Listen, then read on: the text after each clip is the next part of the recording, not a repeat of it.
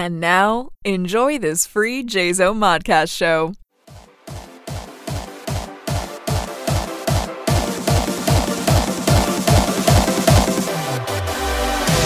Carry on my wayward son. There'll be peace when you are done. Lay your weary head to rest.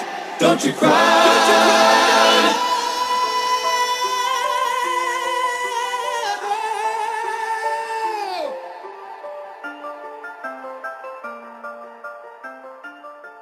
Hey everybody, and welcome to episode 38 of Lupa's Bits, the podcast. I am your host, Lupa Barty, aka Stephanie J. Barty, the fantastic author. You know, I have to throw that in. If you read the newsletter, or you read, not the newsletter, but if you read my intro on the magazine, you'll notice I am the editor of whatever tends to change. So I'm trying to spice up my podcast a little bit by changing, what I am whatever of at the beginning. Here we are, episode 38. I remember I said last week that I was hoping to podcast this week from the new apartment. And as you can tell, there is not a major echo or hollow sound or, the sounds of traffic going by and life outside my window because I'm still in the trailer. Things are moving slowly, which is fine. I'm not complaining because I'm not one to move in an overly fast mode. But all I have over at the apartment right now is, as of today, I have a bed. And I have a little trolley cart for my kitchen. And I have a 6 shelf cabinet shelving. It doesn't have doors on it or anything. It's only like 3 feet tall unit in my hallway it's got 3, I love the dollar store, I have to say. I love the dollar store for interior decorating. I have these gray felt baskets with really nice silver handles, and I only bought 3 of them. There's 6 cubbies, but I only bought 3, so it's kind of staggered. There's 1, and then 1, and then 1. And I'm going to use the cubbies for like flip-flops and sandals and those little thin runners and hats and mittens and scarves and earmuffs and all of that kind of stuff. And then the other cubbies will be for shoes. And then I have a little shoe rack here at the trailer that I'm going to put beside it that'll have my boots and stuff like that on it. And I have a stainless steel shelving unit, nice and shiny too, that I bought for the bathroom. And I was I had little black plastic containers, trays that I was just putting all my toiletries on. Now, when you first come in my apartment, the very first thing that you see is the bathroom. It's like right there. There is not even like wall space between the door frame for the bathroom and the door frame for the door. It's there. The 2 meet in the corner. So I thought, I'm not sure if I want people walking in and seeing, my pore reduction face cream and all my anti-aging face stuff and personal feminine products, because there's no storage in the bathroom except for under the sink. All just kind of willy-nilly on the shelf. So I bought some, again, dollar store, metal containers with the handle and the little wood knobby things on them. And then a great big metal one for the top shelf for all the towels and everything that kind of looks like one of those metal wash basins or ice buckets, like the oval shaped ones. And it actually looks really cool because everything in there is chrome. The stand is chrome, the toilet brush holder is chrome, the toilet paper holder is chrome, the taps are chrome. So it fits. Mind you, I am going to be throwing I'm not sure, I have a green one and I have a blue one. They're bath mats. And I bought them for the trailer. I bought one for the bathroom in case I spilled and, water while I'm washing or whatever. And then one by the door when I come in with wet boots. It soaks up the snow. It doesn't get under the floor and mold and all of that stuff. One is a moss green, I'd say, owl. And the other one is just a flat blue square one. Depending on which one looks better with my new to me bedspread, will dictate which one goes in the bathroom to step out of the shower onto. Now, the bathroom is so small that you're either going to be sitting on the toilet with your feet on this carpet or stepping out of the shower with your feet on this carpet because it's all the same spot. And you're not going to be able to have it in front of the sink. And you won't be able to have two. You can't have one in front of the shower and one in front of the sink because there is not enough floor space for two. I could cut one in half, but then it would just look like crap. So that's about all that's at my apartment right now. And on the 5th, I will be getting a U-Haul truck, which that is going to be an adventure for me. Because I'm paying for the truck, my license is going to be the one on the truck, I'm the one going to be on the U-Haul insurance, I have to drive the truck. Which means I have to drive the truck down 4 highways, load it, drive it up 2 highways, load it, and then drive it back 1 highway. Now the last leg of the journey is going to be the easiest because it's an 80. So it's just a 2-lane, 1 lane going one way, 1 lane going the other way. Easy peasy, I'm done. Going down with an empty truck is going to be interesting because I have to go 1, 2, 3, 4 highways. Not looking forward to that at all. And I'm going to be by myself. So, yeah, it's going to be a little nerve-wracking because I'm pretty sure my regular co-pilot that generally keeps me calm, cool, and collected when I'm going across said highways has to work that day. I didn't check his schedule before I booked the truck. That was a bad on my part. So, yeah, I'm going to have to put on my big girl panties that day. Just do it. Curse and swear and grit my teeth and white knuckle the steering wheel and clench my butt and all those things that you do to make sure you have a safe ride and just do it. And it's funny because I don't know why I panic. I'm an excellent driver. I have had 1 accident in the multitude of years that I have been driving. I've been driving since I was 18 and I am 49, so that is 31 years. Woo! Look at me doing math off the top of my head just like that, and it probably wasn't even right. But anyway, I have been driving for a long time. I have had 1 accident, no speeding tickets, 1 accident, and 1 parking ticket. And the accident, I hit the gravel on the shoulder and it snapped the tie rod in the front of the car, which caused me to lose my steering and momentum pulled me into the ditch and I smashed my face. Along with the entire front end of the car, I was airborne. It was a lot of fun. You know, I can say that now, 28 years later. And it was 28 years ago because my oldest boy, who is now 30, was 2 when it happened. So that tells you how long ago my car accident was. My oldest boy was 2. It was 28 years ago. I still get very, very nervous when I have to drive one particular highway. And it's not the 404, it's not the QEW, it's not the 400. I can do all of those, not the 407 or whatever one it is. The 404 or the 427, whatever. It's the 401. I hate the 401. And I don't know why. I don't know what it is about the 401 that triggers panic in me, but it does. As soon as I know I have to drive on the 401, it triggers that butterfly, sweaty palm. Like just talking about it now and my palms are sweaty and I'm freaking out because I have to do this on Monday by myself. I can't even hand the keys to somebody and say, here, you drive, because I'm going to be by myself. Because I'm making the entire trip by myself. I'm not taking anybody with me to help me load the truck. Because I'll have help at my sister's. I'll have help at my ex's. I don't need to bring anybody else into anybody else's bubbles. I need to be the only common denominator between those bubbles. Anyway, but I have to, I've got serious apprehension right now.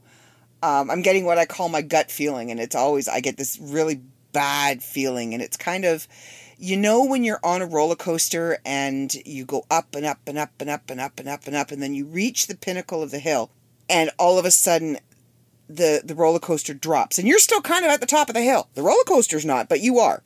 And your stomach drops to catch up with the roller coaster. That feeling that your stomach, that flip, and that I have only met one other person in my life that actually understood understood what I was saying when I said this. So if you do not understand what I mean, that's okay. There's only one other person that I have come across in the world that actually understands this reference. That feeling in your butt, that tingle in your butt. And sometimes it'll be, you'll look at, like, you'll be watching this horror movie and they'll be doing something to the eyeball and it gives you that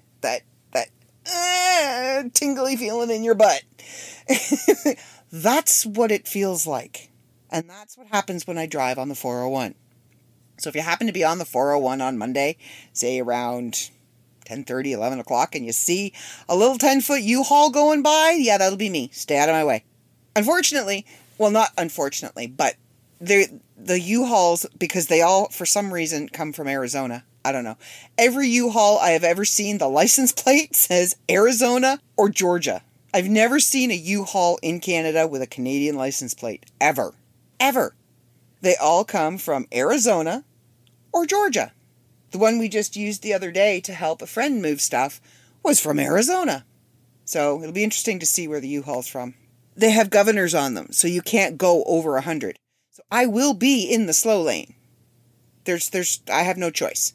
I will be in the slow lane because I can't go over 100. And anybody who's driven on any Canadian highway at any point in time, especially the 401, there are 3 lanes and 3 speeds. There is the slow lane for those that do 100 to 105, maybe 110. Then there's the middle lane for those a little more adventurous, and they usually go between 110 and 120.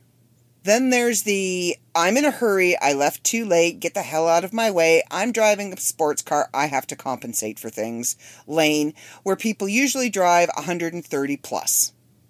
I've been in that lane, and switching to glide by the Kings will come on, and the next thing I know, my little car is doing 145. And I kind of go, ooh, I need to get into the middle lane and change the song. Because there are certain songs that will make you drive like a speed demon. All of a sudden, you're Mario Andretti and you're driving down an open road with nobody in front of you. And you're just pedal to the metal and off you go. So yeah, I have that kind of apprehension. And I don't know why the 401 triggers me like that. I think it's because, I don't know. I've done a lot of trips on the 401. Everywhere you want to go in Ontario, you pretty much have to go on the 401. The 401 leads to the border. The 401 leads to anywhere you want to go in Ontario. The 401 leads to every other highway in the country. You got to take it. And it always seems like when you get on the 401, wherever you're going, you have to get on, get over, get off. Never fails. And it's always during the pinnacle of rush hour. So I'm kind of hoping, because I picked the truck up in Newmarket at 9:30, I'm kind of hoping by the time I hit the 401, it's going to be midday, rush hour isn't going to be a thing, and I can just zip down it, and then hit my sister's, get the stuff from there, and then it's a matter of hitting the 401 till I get to the 400, and then straight up the 400 to Midland. It's going to my sister's that's going to be the hardest leg of the journey, because I only have to do the 401 and then the 400 going to Midland. So, but yeah, Monday is going to be a journey all the way around, because Monday's it. That is this whole journey. I've been doing a lot of soul searching about this lately. And Monday is the closing of that door kind of thing, because up until that point, all of my personal possessions, things that have carried sentimental meaning for me for years, things that belong to solely me, have been in that house. I knew from the minute that I left that I wasn't going back, but I'm not exactly sure my ex knew that, and he's starting to come to that realization. We've had a few conversations regarding that. He knows it's not happening. But Monday is that final, I am moving my stuff out. What is left there is stuff that I don't have room for, that he's going to keep, like my dad's stereo. I don't have room in my apartment for my dad's stereo. As much as I would love to take it with me, I don't have room for it. I don't know where I would put it. So I can't take it. And I know that he appreciates the stereo as much as I do, and that he would actually get more use out of it. He knows how to fix the needle, and, you know, he's got the massive vinyl collection. I don't. So leaving that with him, I know it's in safe hands. I know it's in good hands. And I know Dad would want him to have it, but there are things in that house that are coming with me. And I know that that is going to be that final shutting of that door on Monday. That's it. I'm done. I'm out. My stuff is out. This is your house now. Do with it what you will. My stuff's not here. And it's kind of funny because my daughter's not even going to be there. The one that has kicked up the most fuss about this entire ordeal, other than my son, who still refuses to speak to me, but, you know, that's his loss. My daughter's not even going to be there. She has come to accept that this is happening so well that she's not even going to be there. She had made previous plans to go to my other daughter-in-law's to see, because we're now out of lockdown, she is going to go see her niece, my granddaughter. I think she's going to go spend a week. She just broke up with her boyfriend again. So instead of jumping into another relationship, she actually took Mama's advice and is going to have a relationship with herself and get to know herself. She's going to go and stay with Tabby for a while, who is like a sister to her. The two of them are like sisters. And she's going to get to see Lizzie. So she didn't even rearrange her plans to see me. But her and I talk on a fairly frequent basis now. Like, I called her up the other day. Just Facebook called her, video messaged her, and she answers, and she's looking at me on the phone going, yes, what do you want? And I looked at her on the phone and went, I just called to say I love you, and I hung up. And she calls me back. She's like, are you all right, Mom? Are you feeling okay? I'm like, I'm good. Do I need a reason to call you? That's why I called you. I called to say I love you. And I hung up the phone. And she like, well, okay, but you could have talked to me. And I said, that's not why I called. I didn't call to talk to you. I just called to say I love you. That's all I needed to do. That's why I hung up the phone. So we chit-chatted for a few minutes, and it was good. She was laughing. I was laughing. We were carrying on. And then she started explaining drama that was going on, and all of a sudden I had to go. Nope, sorry, kid, gotta go. Crystal's calling, or I don't know, I'm burning water. Gotta go. Not my drama. Don't care. Don't want to hear it. Not my house. Not my drama. No longer my circus. And it's taken me a long time to realize that. It is no longer my circus. And technically, it never was my circus. I just happened to live under the same circus tent. But it was not my circus. It was not my drama. It was not my problem. It wasn't my situation where I had to fix it. I just lived there.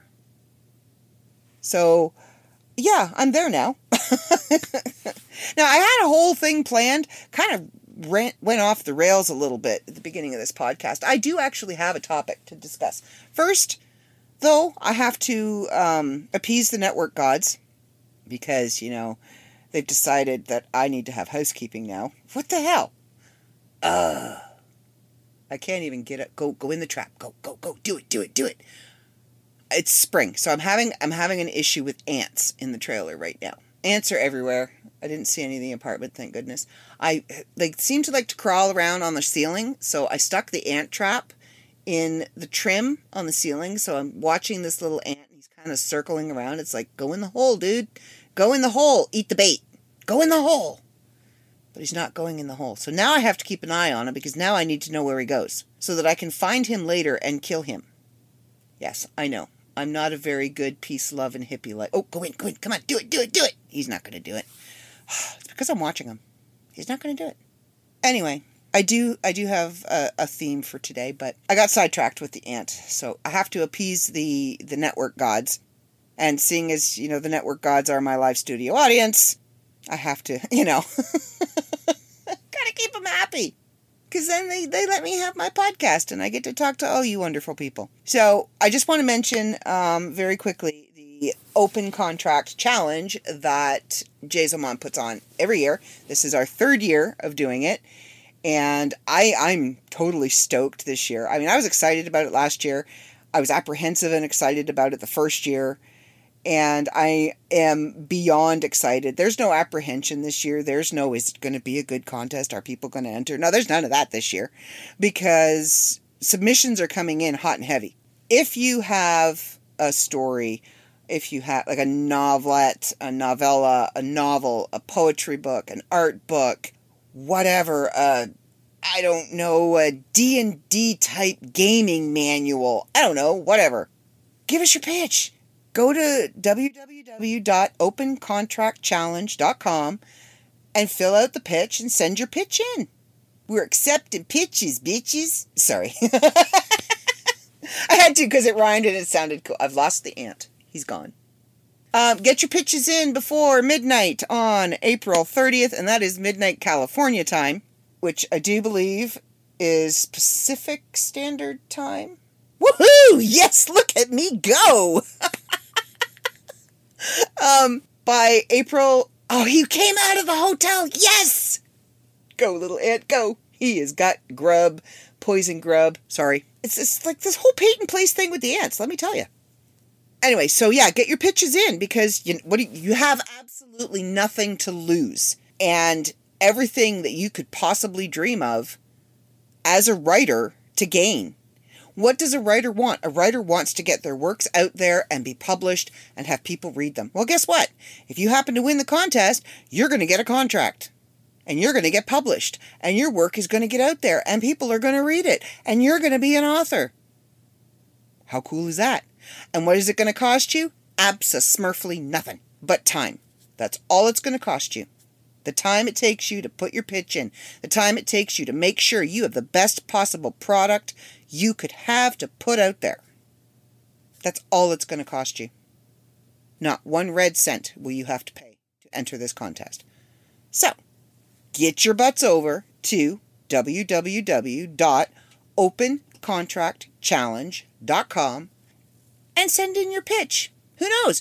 Your pitch might make it in. It might not. And then you modify that pitch and try again next year. And trust me, I know contestants that have entered every single year. And they figure out what didn't work the first year. And because it all depends on, like the first year they didn't even make I think they made the pitch and that was it. And then like the second year they made it to like round 2. Hang on, we're going to be interrupted by Alexa. I can't believe it's 5 o'clock already. So apparently I'm supposed to eat food at this point in time. But I'm not going to. I'm in the middle of podcasting. I will eat food when I'm done because it's a fairly easy meal tonight. I am totally feeling the carbs. We're going to have hamburger gravy for dinner. There's another... That's not an ant. That's a spider. We are going to keep an eye on that one. Because that is a no-no. There was actually... I was sitting here watching TV the other night. And I just had one little light on. So it was, mood lighting. If I had had company, it would have been mood lighting, but it was just dim because I was by myself. And I could feel this soft tickling going across the top of my hand while I was watching TV. And I kind of shook it off thinking it was like a hair on my sweater or something because I have really long hair and believe me, it gets everywhere. And it stopped for a minute and then it started again. And it was moving in an opposite direction. And I looked down and there's a spider crawling across my hand. I actually have a bruise on my hand now because, and it's a little swollen too, where I was beating. I'm pretty sure I broke a blood vessel. I beat the tar out of my hand killing that spider. And do you think I could find his smooshed up little carcass when I was done just to ensure that he was dead? Nope. Not even maybe. So I'm not exactly sure if I killed him or just pissed him off. That is one thing I am not going to miss about the trailer is the bugs.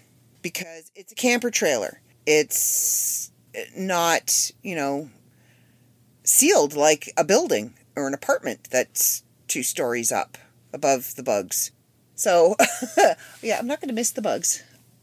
It's been fairly decent, and I won't miss the mouse. I'm pretty sure the mouse will miss me.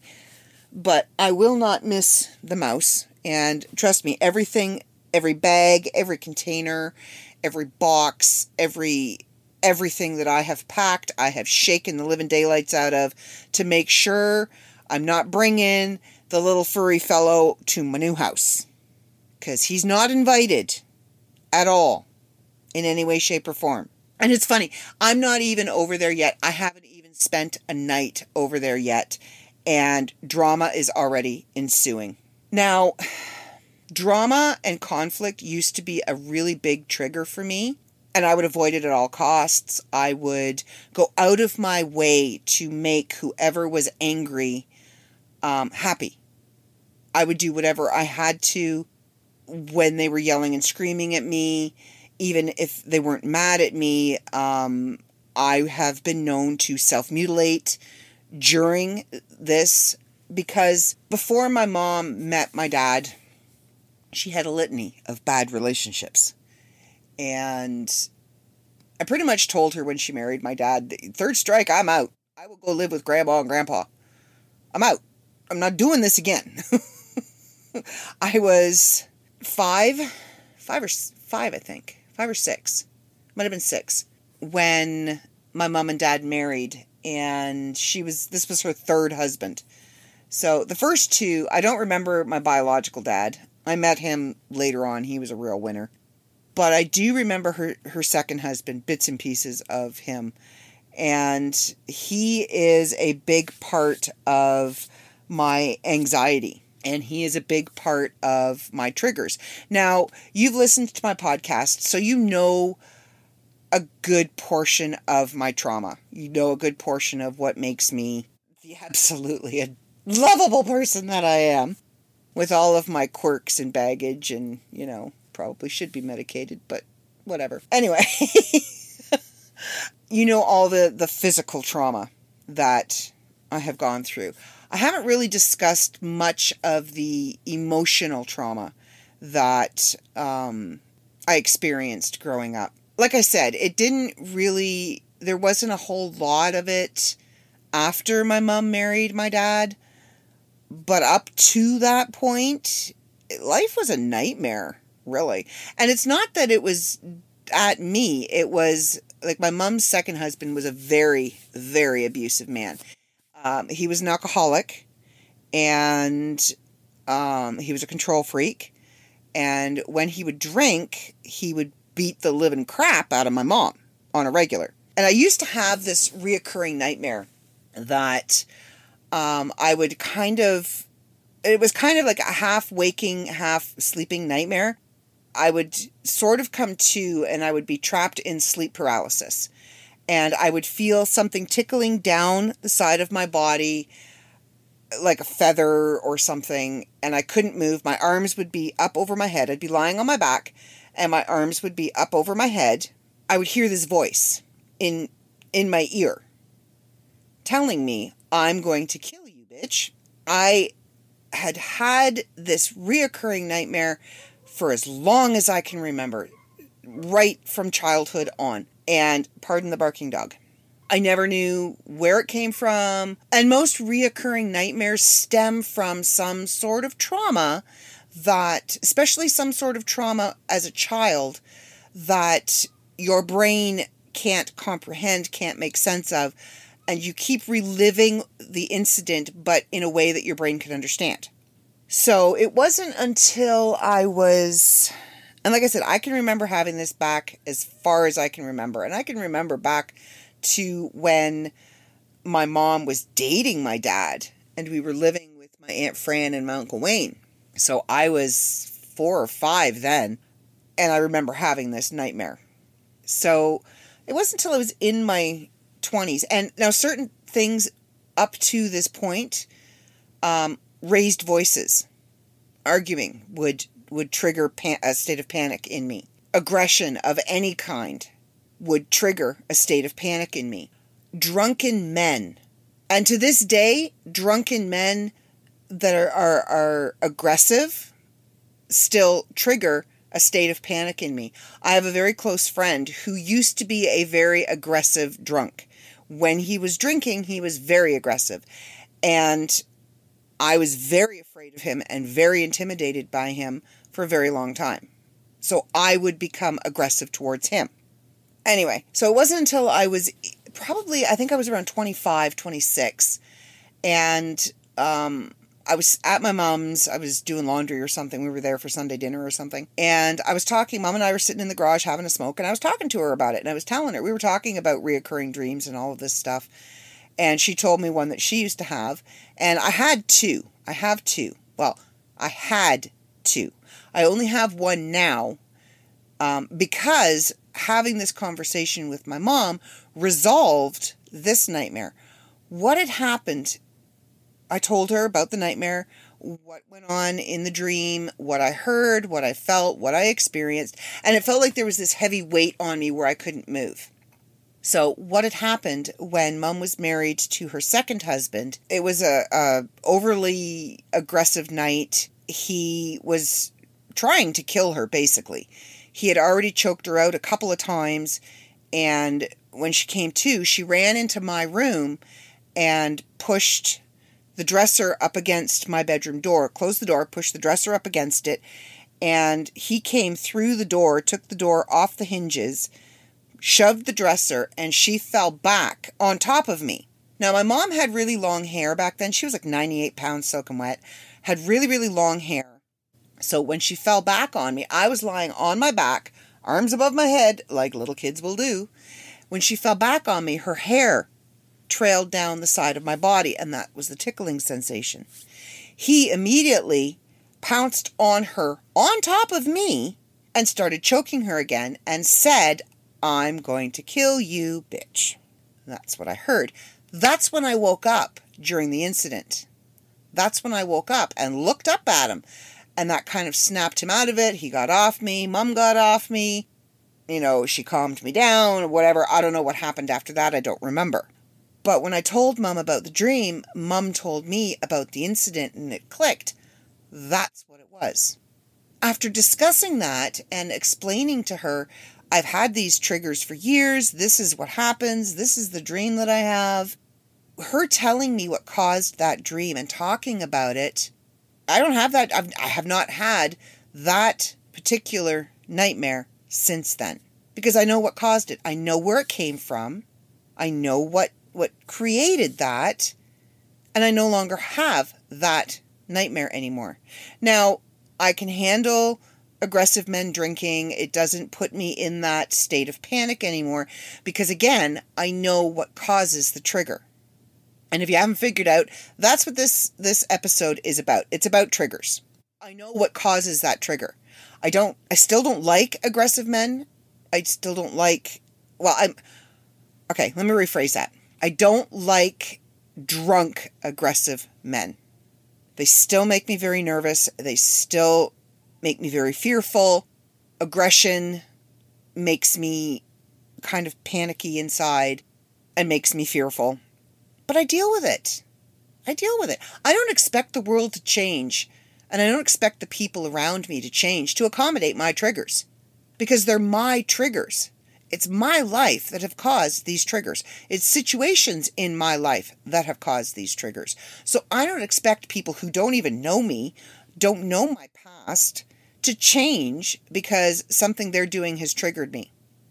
No, I need to figure out what it is that's triggering me, why it's triggering me, and then learn to deal with the trigger or heal the trigger. You deal or you heal. That's it. You don't expect the world around you to tiptoe around on eggshells. You don't expect everything to be bubble wrapped. You don't expect everything to be filtered softly so that your life is lovely. Because I'm telling you, life isn't lovely. There's going to be a multitude of things out there that are going to trigger you. Frogs. I have a friend. She's more Crystal's friend, but I know her. Doesn't like frogs. Has a thing with frogs. Frogs trigger her.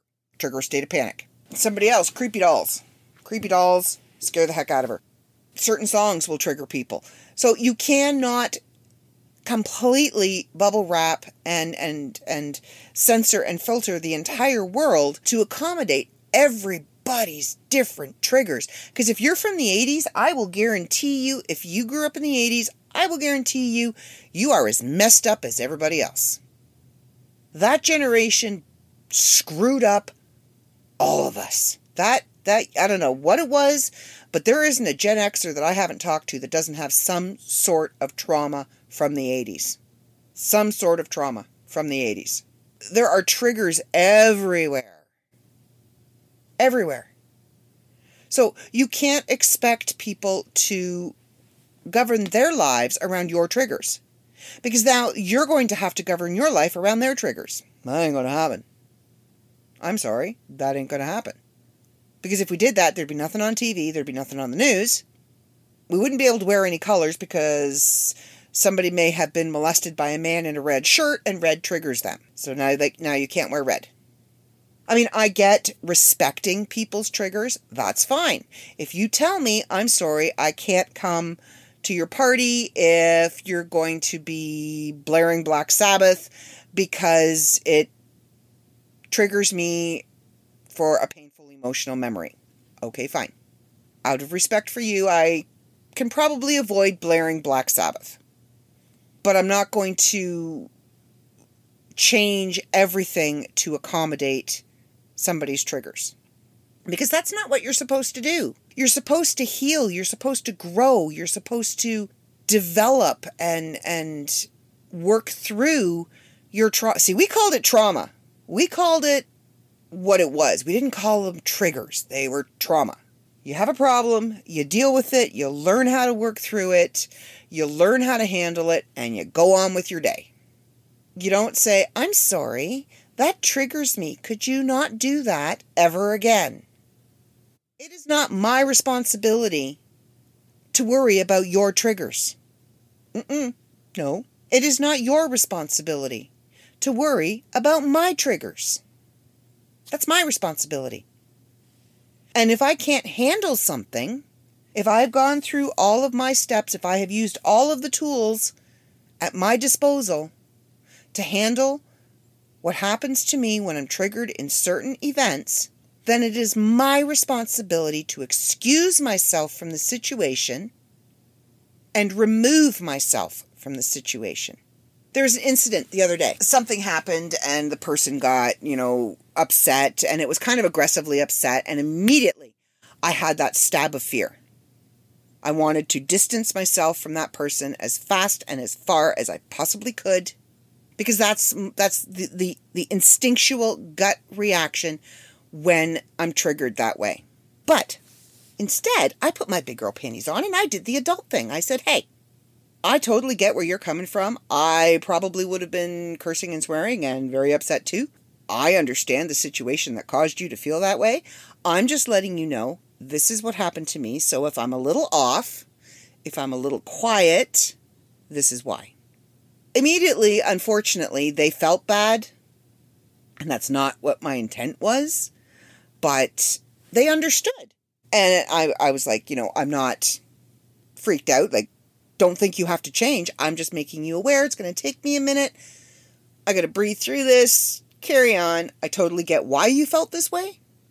But just letting you know for future, if we happen to be in the same place at the same time and something happens that puts you in that frame of mind again, I may step away for a minute. But don't think for a second my eyes aren't going to be on them the entire time. And if need be, I will step in and I will have their back. And I will throw punches if I need to. But until then, I need to kind of put my brain back where it belongs. Because for a lot of us, when we're triggered, like what happens is, what it means to be triggered is you have had a traumatic, and I'm putting this definition out there because it's also been recently thrown at me, that somebody else's trauma has triggered them. Hold on. Wait, what? How can somebody else's trauma trigger you? This didn't happen to you. You didn't experience this. You don't know what it was like. How can it trigger you? So let me just lay down my definition of what triggering means. You've gone through a traumatic situation, whether it be a car accident, whether it be a traumatic death, whether it be you were molested, whatever.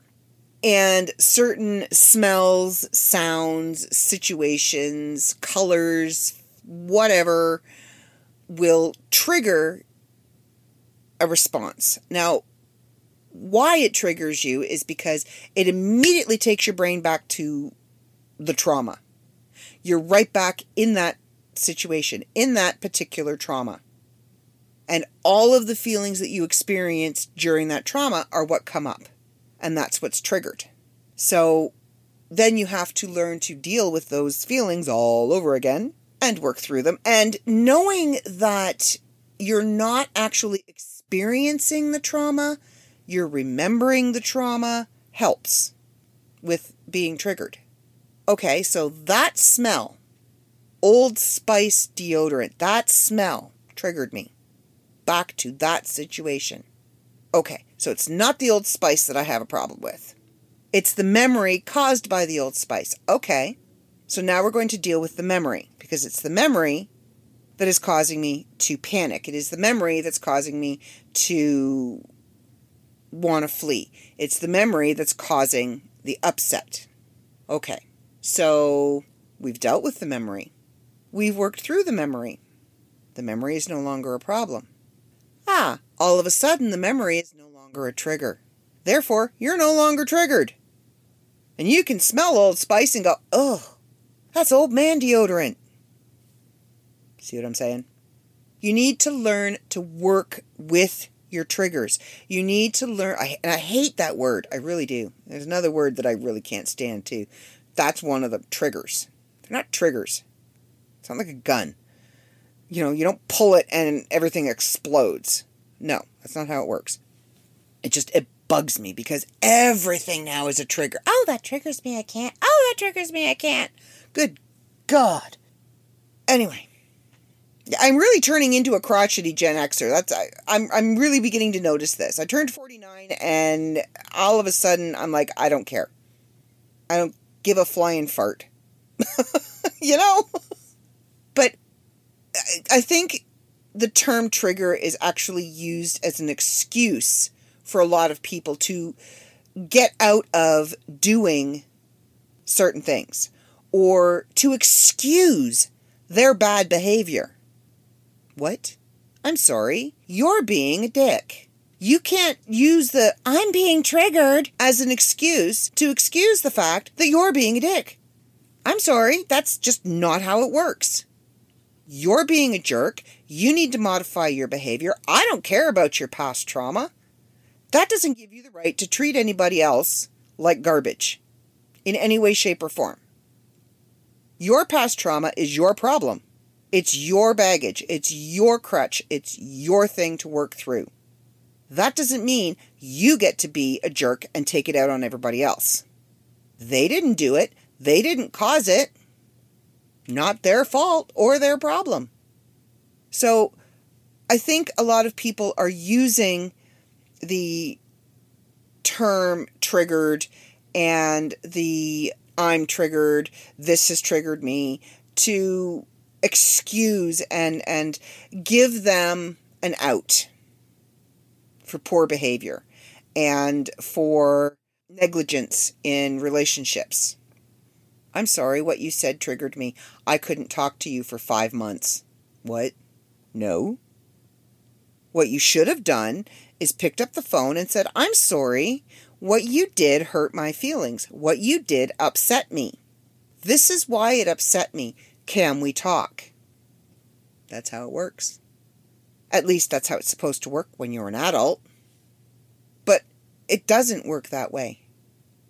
People are trying to bubble wrap and sugarcoat and placate everybody. And it's not helping anybody. Well, not getting a trophy and not, being awarded something and not coming in first has triggered my feelings of failure. Oh, I'm sorry. Try harder. Try harder. Not everybody can win. It's not how it works. Well, I'm sorry. The movie's too violent and it triggers my child abuse. Don't watch it. Go talk to somebody about your child abuse. Learn to deal with it. Come to terms with it. Move past it.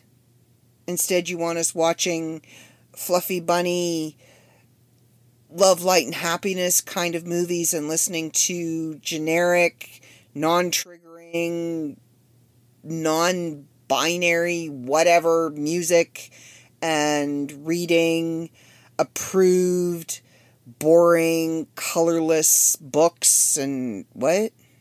You can't say this and you can't say that and you can't do this and you can't do that and you can't wear this and you can't wear...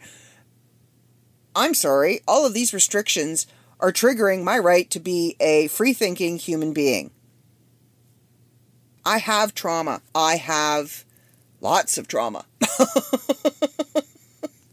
I could keep a psychiatrist in work for a very long time, but I deal with my trauma. I deal with my triggers, air quotes, and I work through them. I don't expect anybody around me to change who or what they are to accommodate me.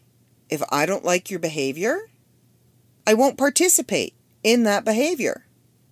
If I don't like what you're doing, if I'm not into an activity that you're participating in, I will not be part of that activity. I will not participate. I will excuse myself and go about my merry way.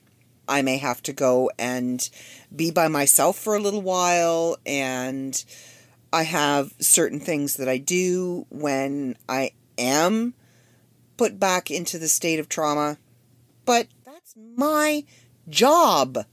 It is my responsibility to take care of my issues. Nobody else's. Unless I'm paying you by the hour, it is nobody else's responsibility to look after my issues but me. Why does everybody think and expect everybody else to cater to their triggers? I don't understand it. Does not make sense to me at all. The whole point of therapy is to learn what your triggers are, work through them, and then take the power away from them so they're no longer triggers. I'm actually I signed up for this weight loss thing, and it actually deals with the psychology, sociology, and a bunch of other ologies other than just eat this many calories a day, work out, do these exercises for this amount of time a day. They mentally change the way you think. I'm really enjoying it because it's really delving into a lot of the deeper, darker aspects of why I overeat or why I, am drawn to certain foods and why I lack motivation and all of that. It's dealing and digging into all of that. And it's giving me tips and tricks and things to do to combat all of that. And that's kind of along the lines of what you do when you're dealing with your triggers. Is something, it triggers an anxiety attack. Okay, well, the very first thing you should be doing is doing the thing of 5. I know 5 things. 5 things you see, 5 things you smell, 5 things you hear, 5 things you can touch, whatever. And by doing those, it helps you calm down. There are numerous things that you can do to stop an anxiety attack. Well, an anxiety attack is the product of a trigger. So therefore, you're dealing with the trigger. So you can't just go through this anxiety attack and expect everybody to cater to you because you're having an anxiety attack. You can't, what if you're on a bus or an airplane? You can't expect them to land the plane and all of a sudden the world stop because you're having an anxiety attack because something triggered that attack. No. You have to learn how to handle the attack. Work through it, breathe through it, calm down. Find out what's causing the anxiety and deal with it. And then you don't have a trigger anymore. But instead, people are using their triggers as crutches. They're using their triggers as this blanket they can pull around them. And oh, baby me. Oh, pity me. Oh, feel sorry for me. Oh, do for me, do for me, do for me. I'm triggered. Oh, no. I'm special. No, you're not. No, you're not. I'm sorry. You're not special. Everybody has some sort of trauma. Everybody has some sort of trigger. Most of us work through them. Most of us deal with them and go about our day. Sometimes they can get the better of us, and you got to just have a day where you crawl into bed, you pull the blankets up over your head, and you go, tell the world they're number one, hide, wallow for a day. But eventually, you need to pull yourself together, rejoin the land of the living, not walking around constantly, I'm triggered. Really, some people, I watch them, and it's almost like you're talking to them and you can guarantee every third or fourth sentence out of their mouth, oh, that triggered me. Oh, I feel like I'm being triggered. I'm sorry, that's triggering me. I can't. I couldn't imagine living in a constant state of being triggered. That's upsetting me. What, you're going to just sit in a room by yourself? Not talk to anybody, not watch anything, not look at anything, don't read anything, don't think anything, because basically that's what they're saying. Everything around them is triggering them. So you can't eliminate the entire world. You're going to be triggered eventually. It's going to happen. And you're going to turn to that person and you're going to go, I'm triggered. And they're going to look at you go, yeah, and? Kind of like being offended. So you're offended. Deal with it. It is nobody, and I'm going to say it again, it is nobody else's responsibility to take care of your triggers. Nobody else is responsible for your triggers but you.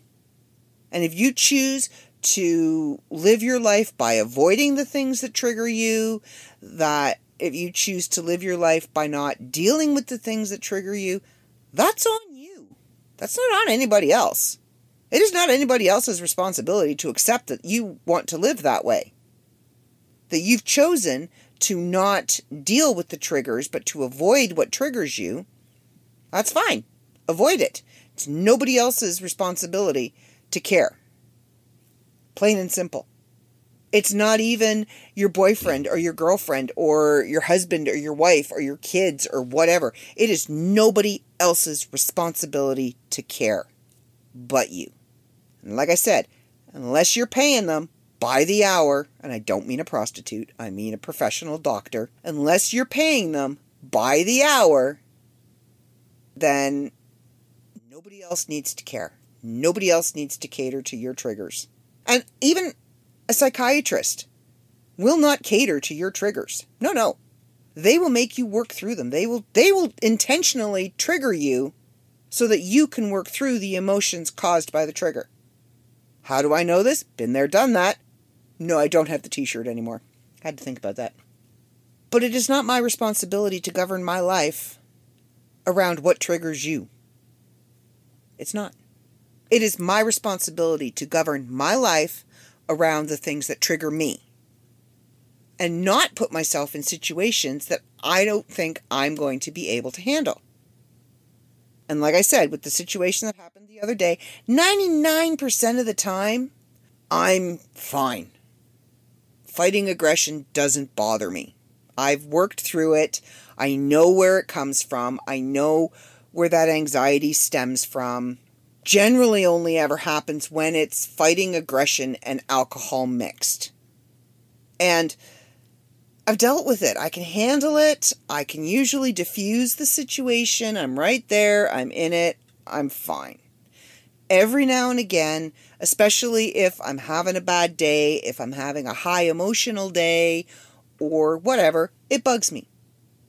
And I just kind of pull myself back a little bit, or I say, hey, and like I did the other day, that kind of triggers me a little bit. Don't change. I'm just letting you know that I'm kind of pulling back a little bit till I'm in a good headspace, and then I'm right back there with you. I will curse them out with you. I will plan their death in a multitude of colorful ways. I got your back. Just give me a second. I don't expect the person to change what they're doing or how they're feeling. Their feelings are valid. Carry on, my wayward son. It's a habit. I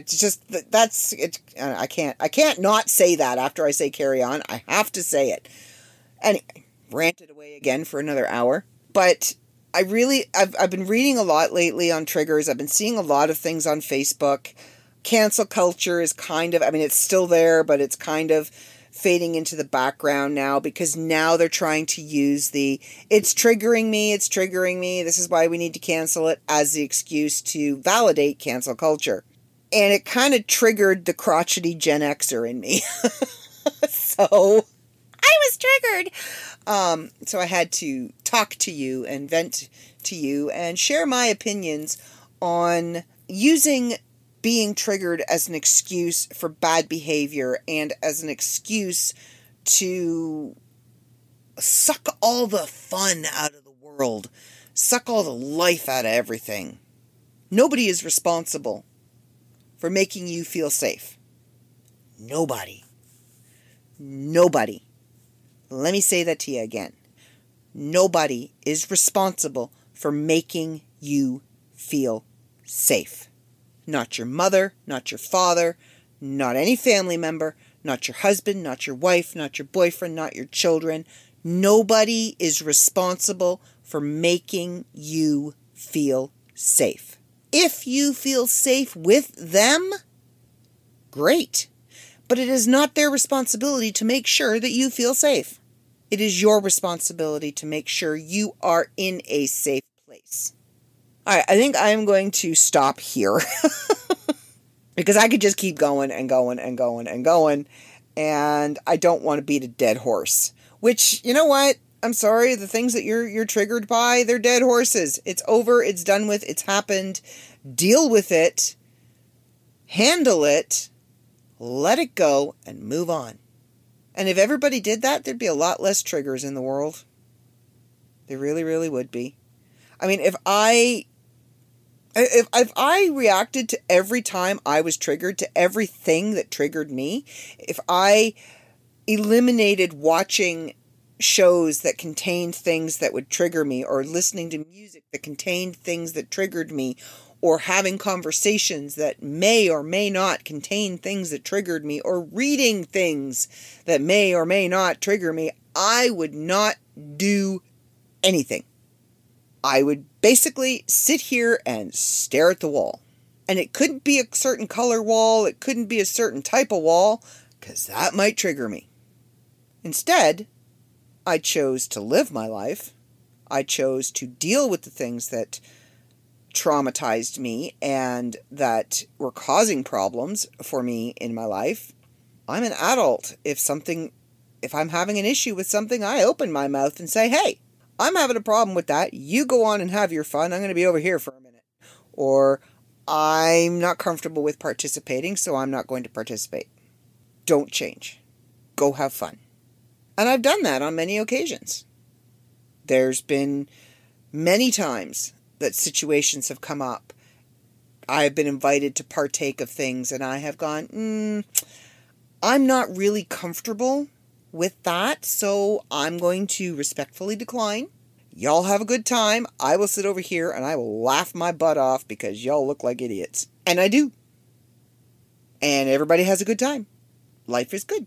Nobody has changed their behavior because it may have triggered me. Nobody was expected to change their behavior. Stop using triggers as an excuse for bad behavior. Drives me crazy. Well, I spoke to you like that because I was triggered and I was in a bad mood. I don't care. Nowhere is it written that says you're allowed to talk to me like that. No. Stop using triggers as an excuse for bad behavior. Stop making other people responsible for your triggers. Get over it. Deal with it. Because that's the whole thing. The whole part of it is dealing with our trauma and healing from it. If you go around, I'm triggered, you're not healing from your trauma. You're letting it continually scar you and hurt you and damage you. Take your power back. If you take your power back from it and you deal with it, it can no longer trigger you. It can no longer hurt you. So, all right. Seriously, I am done this time. I swear. I'm done lecturing you about triggers. Kind of what it turned into. I think we're just going to call this one trigger warning. Because, live studio audience does approve. Okay, so if you want to find me and you want to trigger me in some way, shape, or form, feel free. You can find me on Facebook at Stephanie J. Barty or Lupa Barty. You can find me at Lupa's Bits, the podcast, on Facebook, on Twitter, on Instagram. I'm everywhere. You can find me on TikTok at Lady Lou Who. If you disagree with what I've said, I want to hear your opinions. Shoot me an email, lupabardy, LUPABARDY @gmail.com. So let's have a discussion about this. I'm opening the floor for discussion. Send me your emails. If you want to be anonymous, fine. Create an anonymous email. You can do that. You just create an account and put anonymous@gmail.com. Although I'm pretty sure there are a ton of anonymous. So you might be anonymous 97763477872. I don't know. Anyway, shoot me an email. If you don't want your name said on the show, if you don't want your email read on the show, and you want to just keep it private, say so. Because everything is content. Just so you know. The people that are in my life on a regular, like the people that I'm close to, that I have intimate relationships with, they know. They all know. Anything that happens is content. Now, whether it's content for a podcast or content for a TikTok, that remains to be seen. But everything is content because my life is very public.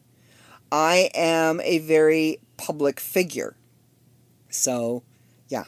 If you don't want to be content, then you need to put in your email, not content, or just between you and me. That's a really good song, by the way. Okay, I'm starting to squirrel, so come find me, let's chat, let's open this up for discussion. Let's have a conversation about triggers, about trauma, about, let's talk about stuff. All right, you can find me in a multitude of places. I've told you where you can find me. I don't want to hear the excuse, I couldn't find you. Because people find me. Trust me, people find me. And we'll talk. Maybe next week I will discuss some of the issues that were brought to me in my email. Let's have a conversation. Okay, I am out of here for another week. And wish me luck on Monday, because that's going to be fun. You're going to hear all about that next week. I guarantee you. Because Monday I'll be... Oh. Okay, so there might not be a podcast next week. Because Monday the 5th, I get the truck and I go and pick up all the stuff. Tuesday the 6th is unloading day, where I load everything into, I'm getting glared at by my live studio audience. I will try and podcast Sunday for next week, but I'm not making any promises. I may podcast Wednesday. I have to return the truck, which is first thing in the morning, so I might be able to podcast Wednesday night. If I don't get it done by Thursday, before Thursday, it ain't gonna happen because I gotta get it to Joe and he's got to do the editing and the publishing, and I will do my best, but I am not promising that there's going to be a podcast next week. All right? But I will do my best. Okay, everybody, I will chat with you all hopefully next week, if not the week after. Have a good week, stay safe, and see ya.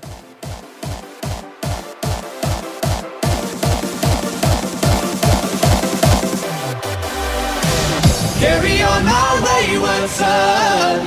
There'll be peace when you are done. Lay your weary head to rest. Don't you cry.